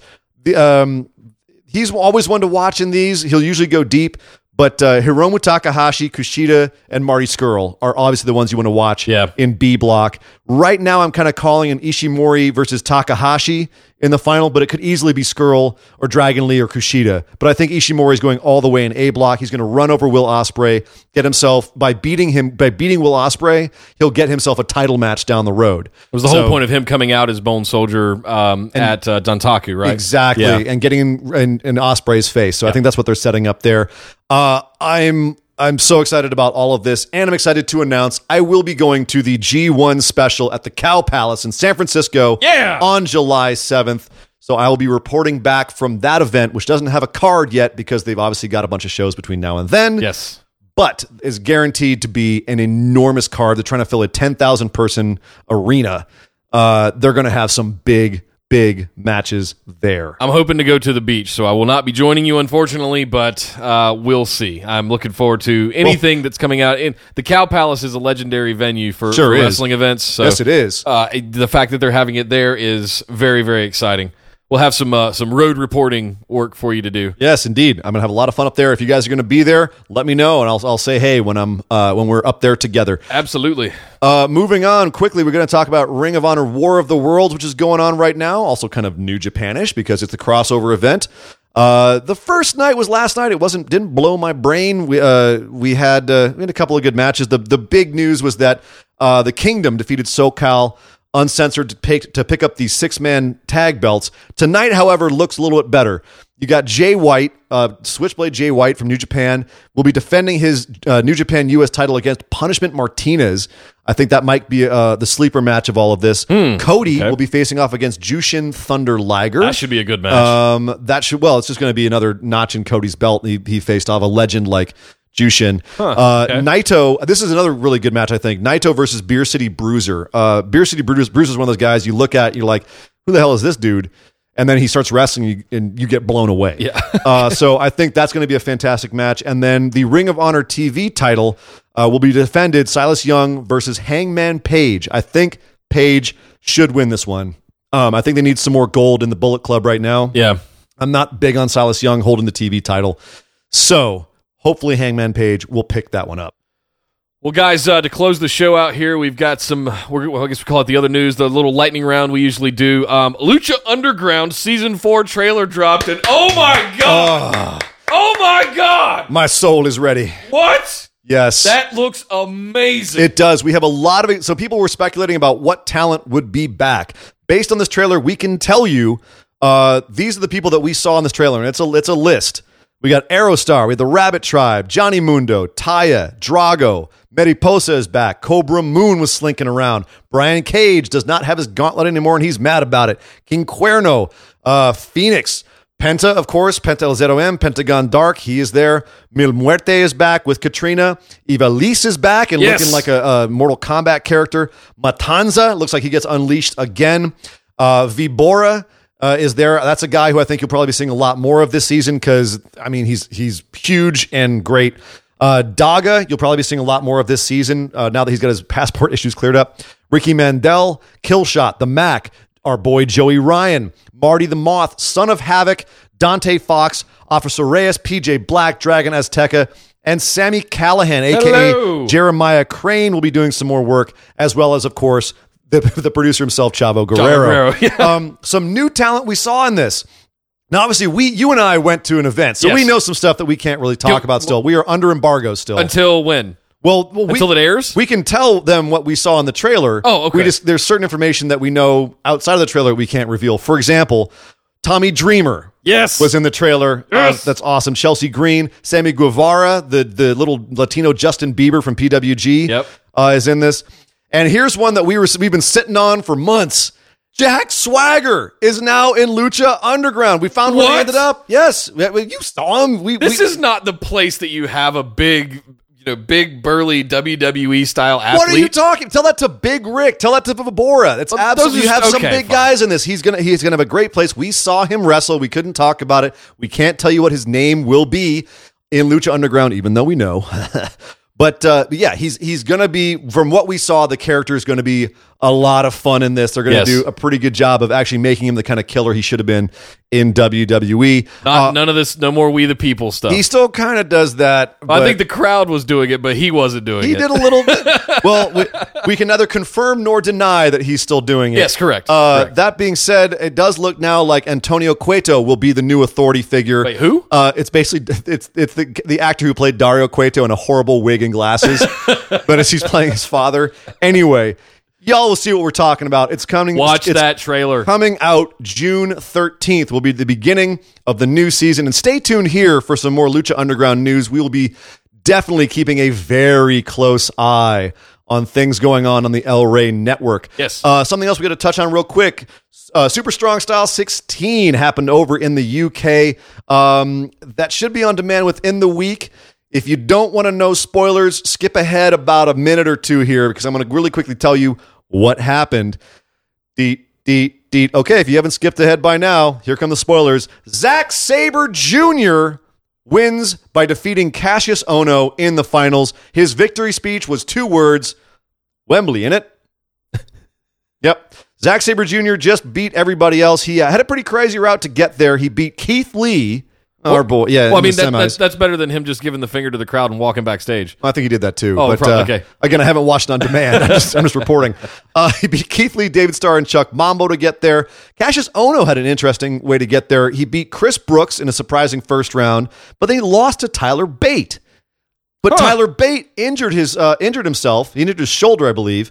And then Ohno had to win like a multi-man scramble match and then beat Zach Gibson to get to the finals. So all very exciting. Some really hard-hitting matches. I can't wait to see this when it comes out on demand. Tyler Bate's the size of one of Cassius Ohno's thighs. Like, how did he beat Cassius Ohno? Yeah, but that being said, Tyler Bate's thighs are the size of my chest. That's so fair point. He's pretty good, and obviously they probably work together a lot at the Performance Center. Yep. So can't wait to see Super Strong Style 16. Keep your eyes out for that.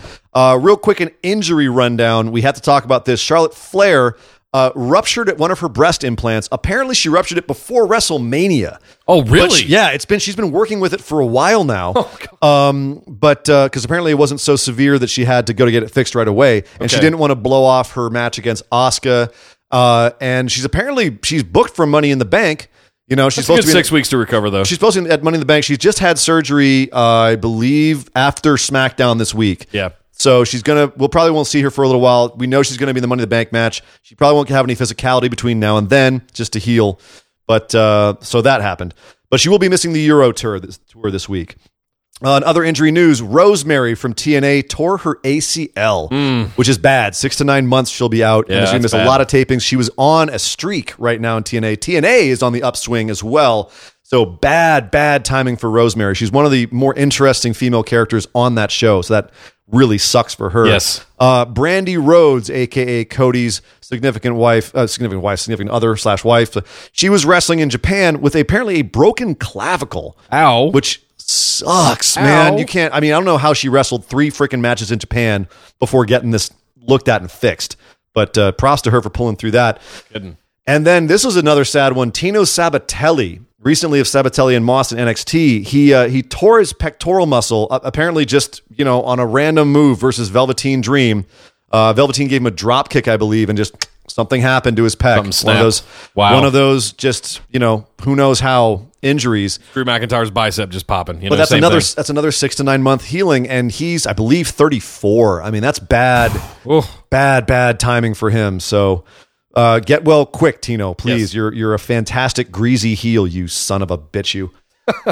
Well, in some more somber news, this week saw the passing of Nick Big Bully Busick.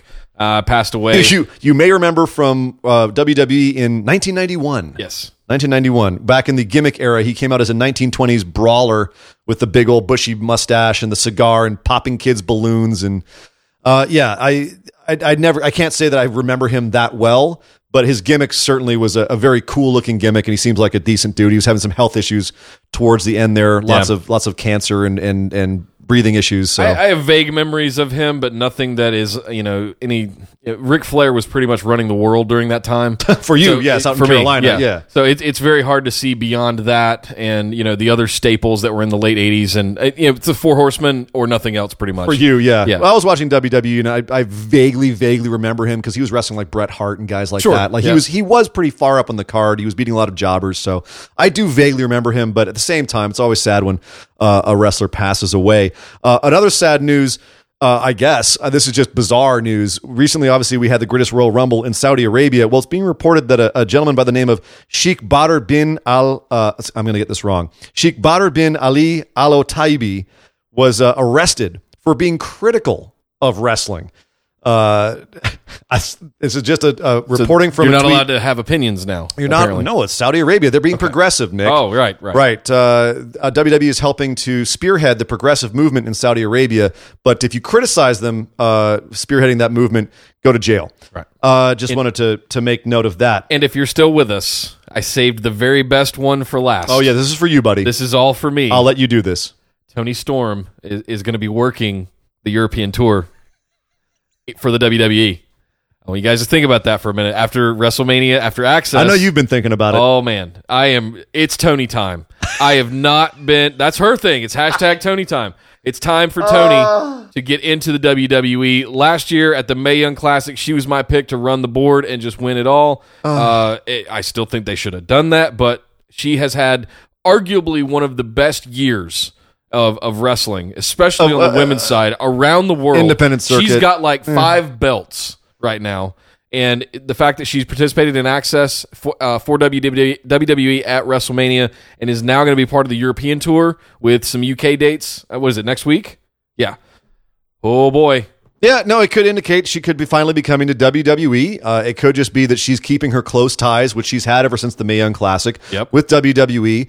It could be she still has a lot of stuff to do around the world. Like you said, she's got a lot of places under her finger right now, whether it's Progress or Stardom, or, she's doing a lot of stuff. She could be trying to build up her prestige so that she can come into WWE at a higher level. Yep. Which I think would be a really, really smart business decision. And whether no NXT for her, no nothing. She needs to come straight to the main roster. She's going to go to NXT. Oh, come on. No. She will. No, she's good enough. Well, guys, next week, WWE is going to be in London. They're going to be in Bizarro Land.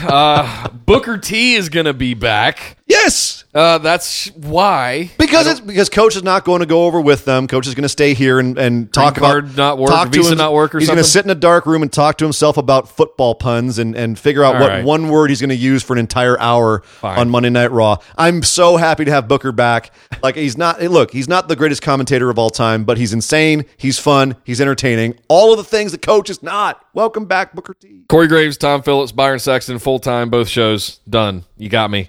Guys, that's our show for this week. Thank you very much for hanging in there. So much went down this week, but we've got so much more to look forward to as we build towards Money in the Bank, as we build toward the Best of Super Juniors, as we build towards Lucha Underground Season 4. My goodness. Oh, my God, it's so much wrestling. Woo. I love it. This is awesome. I can't wait to get into more of this stuff with you guys. Head over and hang out with us on the Facebook group, the Busted Wide Open discussion group. You can also follow us on Twitter at BWO Podcast. And hey, if you like what we do, head over to patreon.com/BWO. Throw a couple of bucks in the tip jar for us or sign up to do your very own shoot promo right here on the show with myself and Ian. And also, make sure next Monday to check out our show. It'll either be Monday or Tuesday, depending. We have got some negotiations going on. We'll talk about another time. But we are going to be putting out our 1-year anniversary show. Yeah! We're going to be doing a show strictly to celebrate everyone who has come on board with us, all the fans, all the listeners that we have of the show right now, to thank everybody for tuning in and checking out our show and sticking with us, and also to run down what the plan is for year 2. Phase 2. We have a lot of big things in the works for this show, and that show will be the one where we run down what those are. Yes. At a quick glance, I can tell you, It's a lot more audience interaction. It's a lot more visual aspects to the show beyond just hearing our beautiful dulcet tones on your podcast. You get to see app of our choice. faces, if you will. Yeah, so if that's a nice tease for it, come and check out that show. It should just be like a nice quick one that we have put out early next week, and check up on what we have planned for you going forward. In the meantime, make sure you take that podcast app of choice, hold it in your hand, and look for that subscribe button. Look for that share button. Share it with whoever you want, whoever you think might like it, even people you think might not like it. Maybe you'll create a new fan out of them. And make sure you hit the 5-star rating button if there is one of those, and leave us a review. Reviews are great for us to be able to tell what we could be doing better about the show, what you like about the show, and that way we can gear the show to be better for all of the people that are tuning in and listening. If you want to pick up some swag to let everybody know that we are your favorite podcast, head over to orbitaljigsaw.com/store. Grab a t-shirt, hoodie, phone case, coffee mug, sticker, you name it. We got it available. But I'm Nick Howell. You can find me on Twitter at DataCenterDude. And I am Sir Ian Dangerous. You can find me on Twitter at Sir Ian Dangerous. But by God! Somebody stop the damn match! This show is part of the Orbital Jigsaw Network. For more episodes, subscribe to us on iTunes, Google Play, or Stitcher Radio. For details and show notes from each episode, check us out, orbitaljigsaw.com.